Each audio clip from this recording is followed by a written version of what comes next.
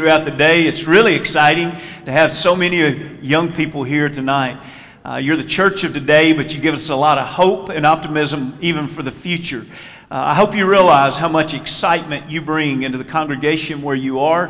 I hope you realize how valuable you are. I hope you realize how much God loves you and how much we as a church love you. It's exciting that you love the Lord and that you're here even tonight to study about what He said about integrity. It's good to think about a back-to-school bash. Back to school is a big time in life. And you'll have the opportunity maybe to turn a fresh start. You may think about how you closed out last year, and you may think that, hey, I just need to continue as I was doing before, and that's great. Do that. You may look at it and say, I was kind of getting on a bad track, and maybe I need to study more. Maybe I need to run with a better crowd. Maybe I need to discipline myself more.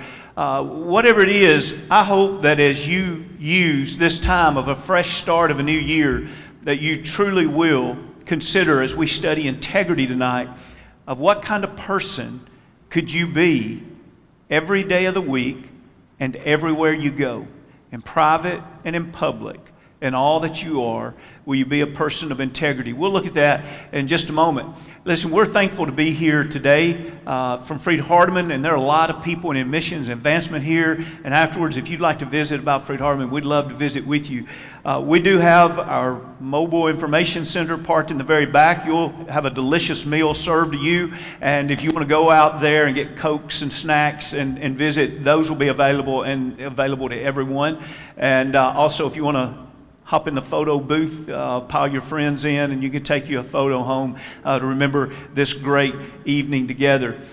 Just as we're visiting you now, we'd love for you to come visit us. We have a big weekend youth rally Friday, Saturday, and Sunday, the last weekend in September.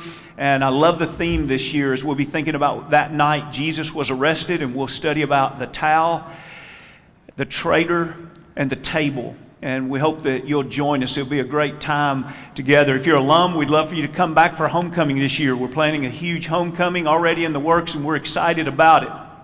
Also, we have a benefit dinner every first Friday of February. And this year, Scott Hamilton will be our speaker. The last couple of years, we had quarterbacks. We had Peyton Manning, and we have Tim Tebow. So we're going to go to another sport this year, and we're going to go to arguably the most famous figure skater in the world. And he's a cancer survivor. He's a best-selling author, and he just has a really great story to tell. And not to mention, he's also a member of the Church of Christ. And so it'll be a good night together, and we would love for you to join us. Speaking of good stories, I'd like to transition by telling you a story about one of our students that just graduated in May. But as we do this, I want you to notice how this story comes together to complete a life, if you will. It tells the whole life. And the reason I'm emphasizing this is if you and I tonight are going to really study integrity, and we're going to understand what integrity is, integrity involves a completeness, a wholeness. This year, we had named Mr. and Miss FHU. Bo Cavanis won Mr. FHU. Now, the first time I saw Bo, I couldn't help but think about the guys on the front of romance novels that have that long flowing hair and that sharp jawline, and that's kind of the way he comes across. And when you get to know him, you realize that he really is a great guy through and through. But at FHU, naming of Mr. FHU, he wrote what he wanted the MC to read for the crowd to know about him. And it was really one of those powerful moments, because he talked about that when he came to Freed-Hardeman, he wasn't a Christian, and he was in a really dark place in his life. He came to Freed-Hardeman because he wanted to play baseball. He was one of our best closers we've had in years. He was amazing. And when he came, though, he started running in circles of friends that were Christians. And especially one of those circles of friends was Carly. And he would begin dating Carly during his time at Freed-Hardeman, and Carly was a wonderful, faithful Christian young woman. And late in his time at Freed-Hardeman, he asked her if she would marry him. And then in his senior year, the FHU Lions went on a tear, and I forget now what the record is, but they won something like maybe 35 of their last 38 games or something. It was just amazing. It was a magical season. And he was called to the mound over and over and over to either save or win a game. And he did it night after night. And, you can imagine every little leaguer's dream is to pitch in the College World Series. And so winning tournament after tournament, finally going out to Washington, really Idaho, but on the edge of Washington State just a few weeks ago, he was able to pitch in the World Series. As a matter of fact, it came down to the final game of the World Series. And the day before, he had to go to coach and say, Carly and I have been talking, and, I'm getting married this weekend, and if I pitch in the final game, I can't make it back on a commercial airline before my wedding. And so I'm going to have to leave before the World Series final game. And so we had an alum that has a private plane. And so I called him and said, hey, number one, we need to go to the World Series, but number two, we need to deliver a package. And I explained to him the situation, and he said, you tell that young man, whatever city he's getting married in on Saturday, we will have him dropped off, and he will be at his wedding. So he calls Carly, and he said, hey, are you fine with this? I can pitch in the World Series Friday night, and I can get married Saturday. I will miss the rehearsal dinner. It's up to you. And she said, absolutely, pitch in the World Series. And so we rode back. Now, he got to enjoy this day, but now let me back up just 1 week. Before this week, his dream, so far as his career, is to be a physical therapist. And just before going out to the World Series, he received his acceptance letter that he is accepted into a PT school. If you'll notice, there's a fellow on the very end to the right, which, by the way, the beauty of that picture is it's all the people that they've gone to college with that have become close friends. They walk together in their faith and in their life, and it's been a powerful experience for them. But that fellow on the very end, here's our provost. He's our vice president of academics, Dr. C.J. Vyers. And any of you that were here this morning, you'll see why I'm tying this in. Every year, he and his wife adopt a couple of baseball players. And 5 years ago, Bo was in that dark place in life. When here this couple that he doesn't know at all says, we want to adopt you. Will you just come to our house for supper? And through those 5 years, they enjoyed going out and eating lunch. He enjoyed being mentored in faith and in a career path. And it's been an amazing journey, so much so that when he wanted individuals to stand beside him in his wedding, he wanted this mentor to stand beside him.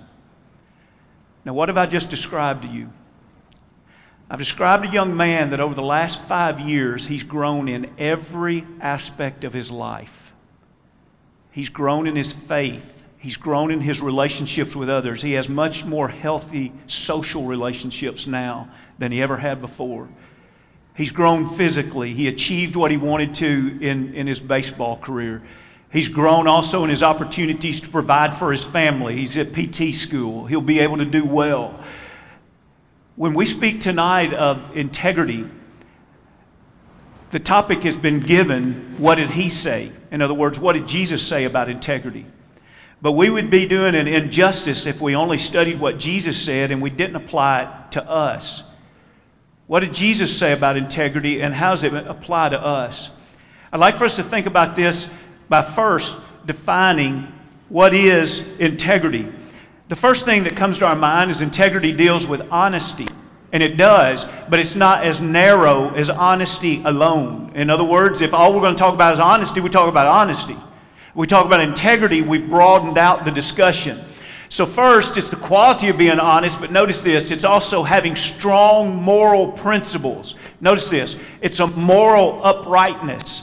So in other words, if we're going to look at integrity, integrity is being honest in every aspect of life. It's doing the right thing if you're in private. It's doing the right thing if you're in public. It's doing the right thing if it has to do with something at school, something at church, something among friends, something among strangers. It's doing the right thing in behaviors. It is simply and in every way, and that's the emphasis. It has to be in every way. It is a moral uprightness. Now, how's that emphasized? Notice the second definition. It's really emphasized in the second definition. It's the state of being whole and undivided. When I was not much older than some of you, I heard a reporter on the news talk about a small plane crashing in the woods. Now, I don't know why this stuck out to me, but I've always remembered the way the reporter used the word integrity. The camera panned around and showed this plane that was kind of demolished. The wings were ripped off as it went into the woods, but the camera landed on the cockpit that was not torn up. And the reporter said, as you can see, the cockpit has maintained its integrity. What does that mean? The cockpit remained whole, in place, undivided. The question is, when you and I go through school this year, will we remain whole in our integrity? Or will we go to the locker room and be one kind of person and come to the youth group devotional and be another kind of person? Will we stand out in public and be one person and go in private and be another person? The idea of integrity is that we are whole, we are complete in our effort to be upright. Now keep in mind, God knows we're not perfect. We're not talking about to obtain this, there's some kind of perfection. But it is the idea that we don't play the hypocritical role, that we truly are people of integrity. If we were to look in Scripture where probably the word integrity is used in the most intense and strong description, it might be the story of Job. We're not going to develop that because of the assigned topic. That's probably what we would develop if it wasn't for the assigned topic, because the assigned topic is not dealing with Jesus. So we're going to deal with Jesus. But I couldn't help but use this in the introduction to just kind of help us understand what is integrity. Do you remember in Job, the first chapter, we learned that Job was the richest man in his land. We also see that Satan begins to attack him. And he literally takes away and destroys all of his possessions. Now imagine that. Going from the wealthiest man of the land to becoming one of the poorest, because now all of your possessions are gone. But that's not the worst of it. At that very same time, his 10 children went in a house, and the house collapsed and killed all 10 of them. So now all of his possessions are gone, and he's going to a funeral for all of his children. And Satan and the Lord are having a discussion about Job. And Satan is talking about all that Job has done to him. And then he says, but still, this is the second chapter of Job, about verse 4, 3 or 4. He says, but still, Job has held fast his integrity. Think about that.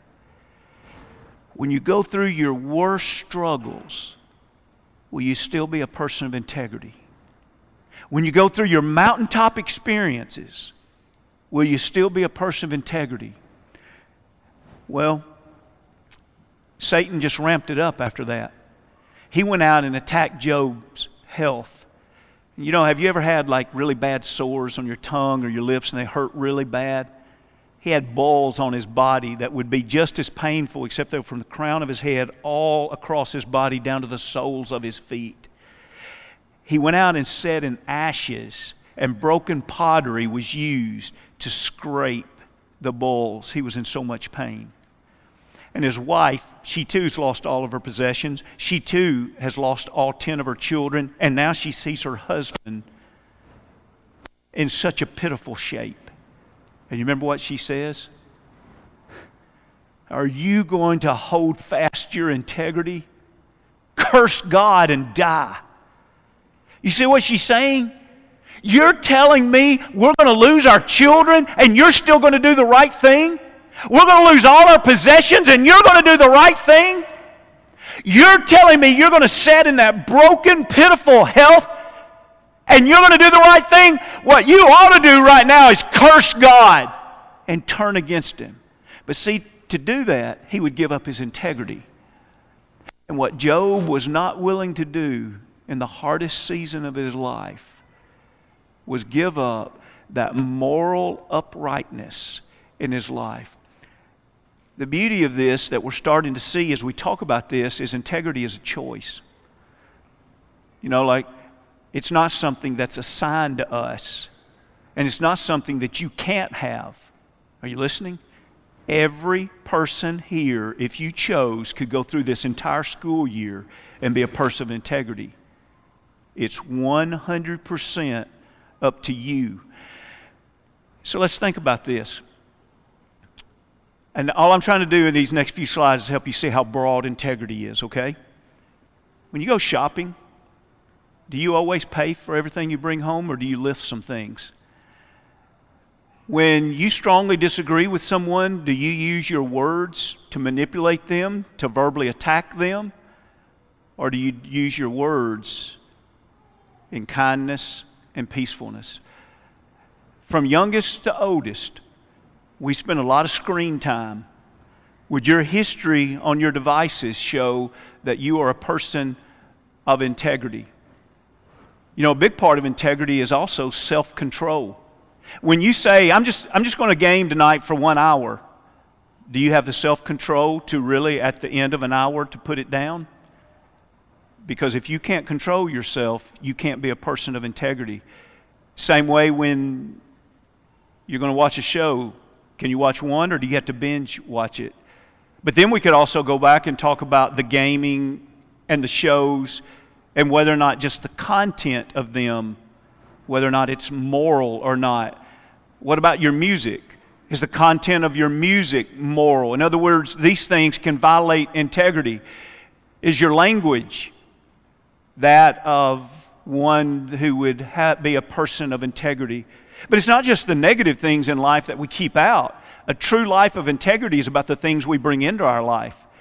Are you bringing in God's Word into your life? And do you read it every day? Do you pray every day? Do you keep yourself absorbed in the Word of God? And like Proverbs 1, when Solomon is saying to his son, "Son, if sinners entice you, do not consent."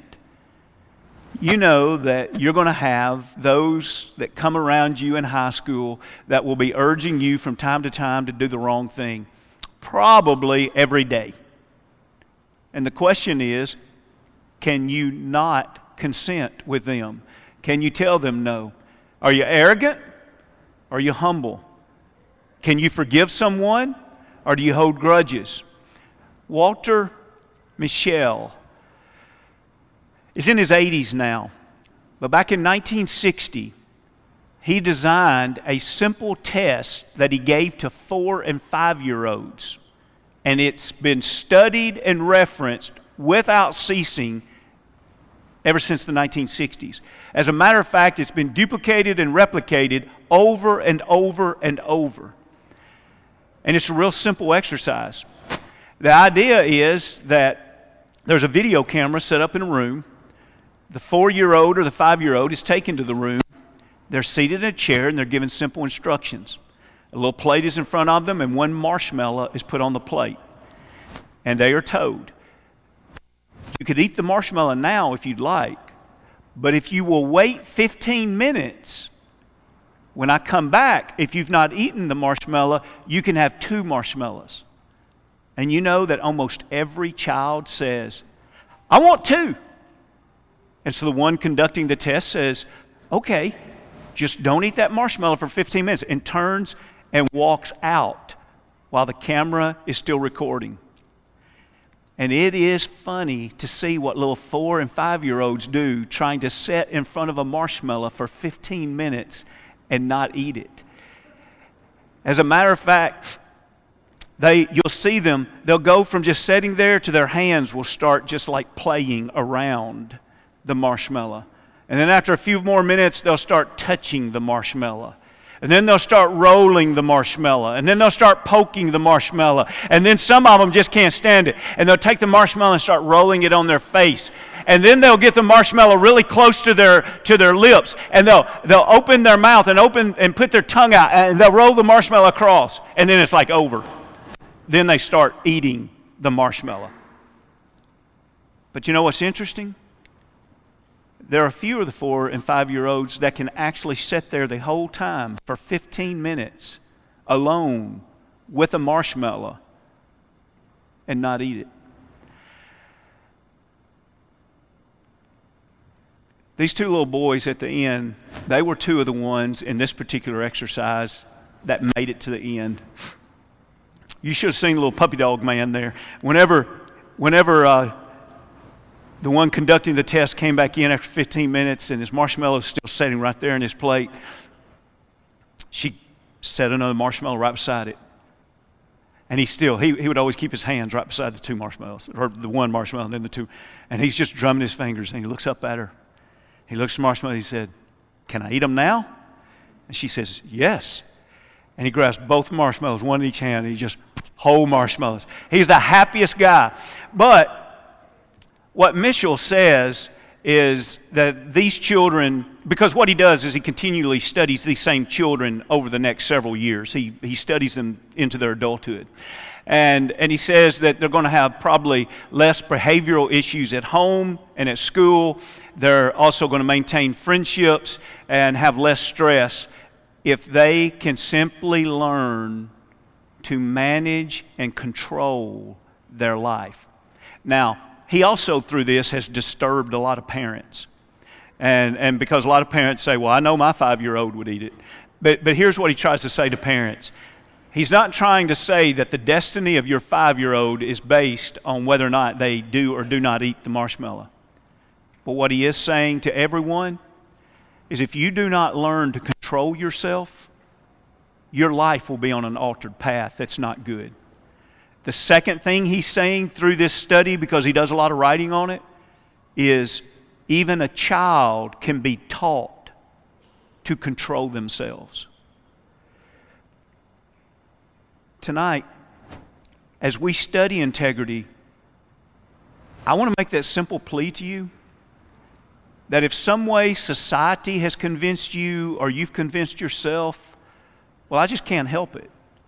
I just want to tenderly, but yet boldly say to you, that's a lie. You get to decide how you're going to live this year at school. You get to decide who you're going to be. Nobody can make you be an ungodly person. And so it's pretty awesome to think that that power is within us because the power of God will bless us. Proverbs 25 and 28 says, "Whoever has no rule over his own spirit is like a city broken down without walls." In ancient times, if a city was not fortified, the enemies would come at any given time and take over. And so in a sense, you are already defeated, is what that's saying. It's just a matter of time. Whenever the enemy comes, you have no defense. Do you realize that if you can't control your own life, the proverb writer is saying, you're like that city. Here's how 1 Peter 2 describes our Lord Jesus, and this is where we'll start taking this and close with a study of Jesus. Jesus, who when he was reviled, did not revile in return. Now you know what revile is? It's when someone harshly, strongly criticizes you. It's like abusive criticism. And so Jesus in his crucifixion was strongly reviled, but he didn't revile back in return. And notice as we keep on. When he suffered, he did not threaten. So what did he do? But committed himself to him who judges righteously. In other words, what they were doing to Jesus, Jesus did not do back to them because Jesus had already made a commitment to him. Did you catch that? Our temptation and what the world does, and we have to decide if we're going to be different from the world, is that they walk around like a mirror. What does a mirror do? It reflects what's in front of them. And so, you be nice to me, I'll be nice to you. You be mean to me, I'll be mean to you. And that's how most people live their life. If you don't believe it, you go and you check out with a rude cashier. And a lot of time, that person, that customer will be rude back to them. You're rude to me, I'll be rude to you. Go in the very next store, and the next door the cashier is happy and says, hey, how you doing today? And that person is right back nice to them. And you see what's happened? That person is powerless. In other words, it's, hey, I just reflect you. You can push any button. I have no control in my life. A person of integrity, the Lord controls their life. And so we don't reflect the people in front of us. We're controlled by God, and we allow God to shape us to interact with the people in front of us. And so we interact with others not based upon who they are or what they've done. We interact with them based upon who our God is. And that's how we start reaching that path of integrity. Now, we already saw the definition there, but just in case you need a warm-up and reminder, keep in mind it does deal with honesty, but it's also a lot broader in moral principles and uprightness, but it's also about being whole and complete and undivided. And so what I'd like for us to do is I'd like for us to spend this last part of the time here looking at a story of Jesus. We'll have the passages on the screen, but if you want to open your Bible, we're going to look at a paragraph out of Matthew the 22nd chapter. In Matthew the 22nd chapter, we see a powerful reading of Jesus here. When, if you want to just kind of place this in context, this is the week that Jesus is going to be crucified. This was probably Wednesday of the week that Jesus is going to be crucified and then resurrected on the following Sunday. Just a reminder of what happened. He had already come in just a couple of days before into Jerusalem, and they hailed him King of the Jews, and he's the Messiah. And so he's being perceived as one with great authority. The following day, he goes into the temple, and remember the money exchangers were there, and he takes a whip and he runs them out of the temple. And he cleanses the temple. So now he's not just perceived with power, he's proven he has power. But the religious leaders, the Pharisees and such like, they were very envious of Jesus. They didn't like him having that power, and they didn't like people beginning to follow him. And so they're going to try to trap Jesus. So here's how it goes. Then the Pharisees went and plotted how they might entangle or entrap Jesus in his talk. And they sent to him their disciples. In other words, the leaders of the Pharisees didn't go because what they're going to try to do is act like, hey, we really like you. But then they're going to entrap him. And notice they went along with the Herodians, which those two didn't go together, the Pharisees and the Herodians, but they're going together when they're trying to entrap Jesus. And so one is more of a political party representation, and one is more of a religious party representation. And so now they're joining together because what they're going to try to trip Jesus up on is to speak against Roman power. And so since the Herodians had a political leaning, the Pharisees wanted the Herodians there so that they could be witnesses, so they could run back to Herod, who's been appointed by the Roman emperor, say, Jesus Christ, he's against Rome. So that Herod could then turn to the emperor and say, Jesus Christ is against Rome. And that way, Rome would crucify Jesus and the Jews wouldn't have to.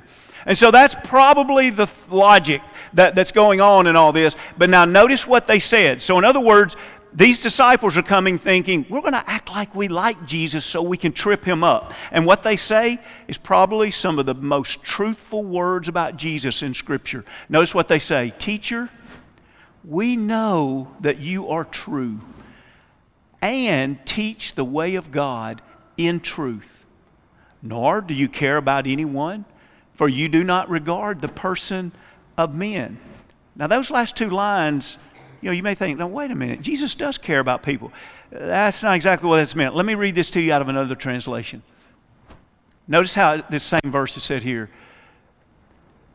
They said, Teacher, we know that you are a man of integrity and that you teach the way of God in accordance with the truth.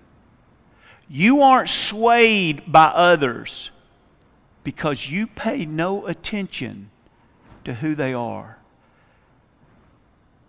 Young people, what's our lesson tonight? Learning from Jesus about integrity.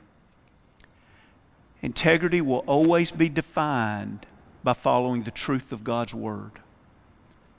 You do not have a moral compass in you that you, without God and without God's Word, could live a life of integrity. There's a way, Proverbs 14 and 12, there's a way that seems right to a person, but the end thereof is the path or the way of death. The only way you and I will truly know the truth is when we look into it, learn it, and live it. They looked at Jesus and they gave him a great compliment. They said, when we look at you, you're a man of integrity. What do you mean by that? You always teach what God says. You always teach the truth, and that's how you live.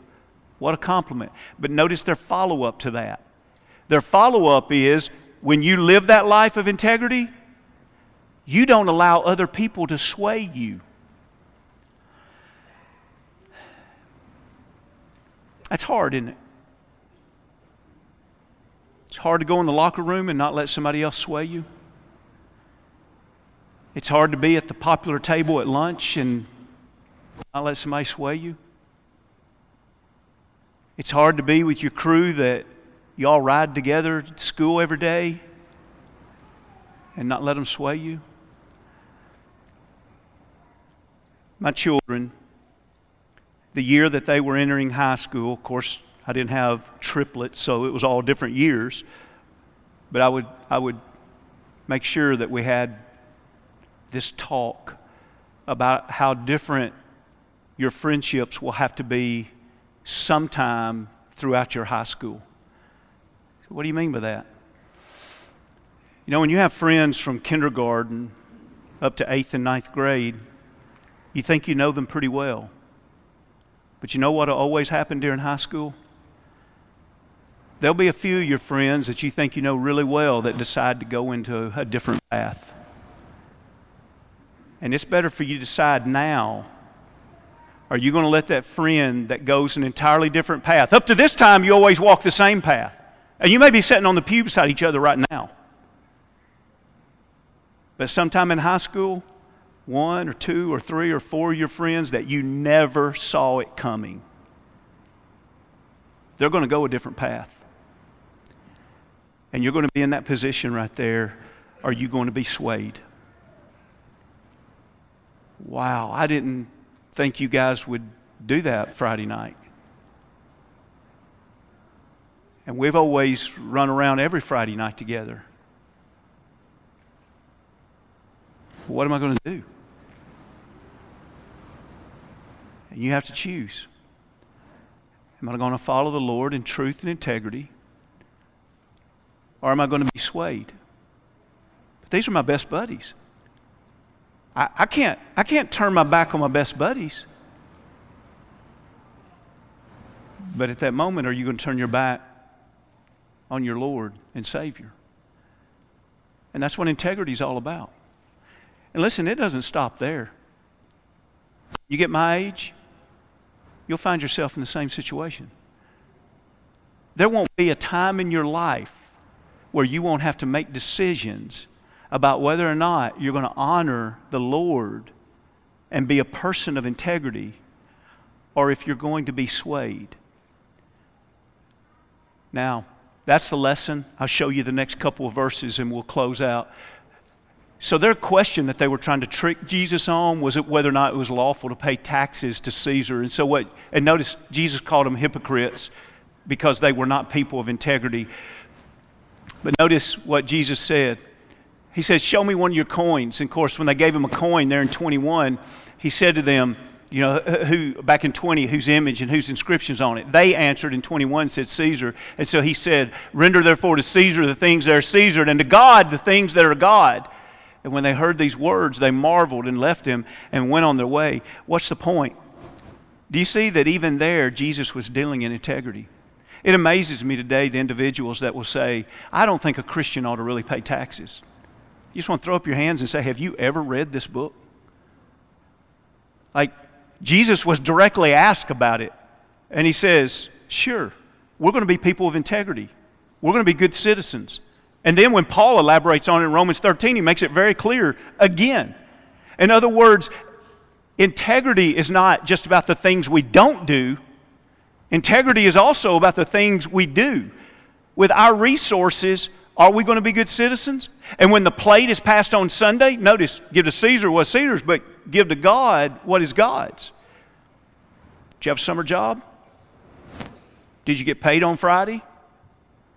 Over the summer, did you give back to God on Sunday? And not your dollar that you normally throw in. If you made $100, you don't need to give $1 to the Lord. Maybe I'll flip that around and keep the dollar and give the Lord $99 and see how it feels.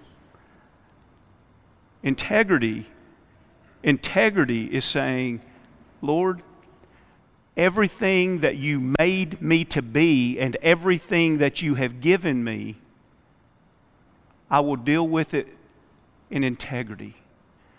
And so what I owe in taxes, I'll pay in taxes. And what you've generously given to me, I won't rob you. I'll give back to you too. But where does it start? Integrity is always going to start by following the Word of God. And it's always going to be the temptation to leave the Lord and to be swayed. But the answer is always to say, no, I want to stand with the Lord, and all that I am and all that He's given me, I will honor Him. Isn't it wonderful that that's a choice we get to make? Your friend doesn't get to make that choice for you. Your parents don't even get to make that choice for you. Your youth minister, your elders, nobody. That's a choice you get to make. Are you going to be a man or a woman of integrity? How blessed we are when we can be like our Lord and we can be described as such people of integrity. Let's close this time by extending an invitation. In other words, anytime we gather together, we need to make sure that we give individuals the opportunity to respond to the Lord. And tonight, if you're ready to become a Christian, what a wonderful thing to do, knowing that that's what the truth of God's Word teaches. That would be a way to begin that life of integrity. If you're a believer and you're willing to turn away from sin and turn to God, repentance, why not tonight come? Don't be ashamed of the Lord. Confess before men that He's the Son of God and be immersed into Christ for the remission of your sins. How beautiful is that? Your sins are removed as far as the east is from the west. Maybe you've already become a Christian, and yet sin is separating you from God. Isn't it wonderful to know that you can go home tonight, put your head on the pillow, and know that your life and your soul is right with God? Maybe tonight you're ready to repent and confess sin, and let's pray forgiveness. You realize even the invitation, it's about what? It's about integrity. It's about whether or not you and I are willing to do the right thing to uphold uprightness. And so as we are about to sing, I want you to think about, are you a person of integrity? By the grace of God, it's your choice. If we can help you in any way, come as we stand as we sing.